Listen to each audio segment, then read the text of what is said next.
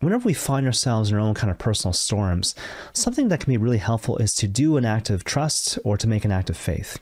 But rather than look to a formal handbook of prayers, for example, to find a prayer which corresponds to an act of faith or an act of trust, something I might recommend is something which St. Teresa of Lisieux would do on a regular basis, which is basically this: smile at the Lord in challenging circumstances. Smile at the Lord inwardly when it comes to challenging circumstances.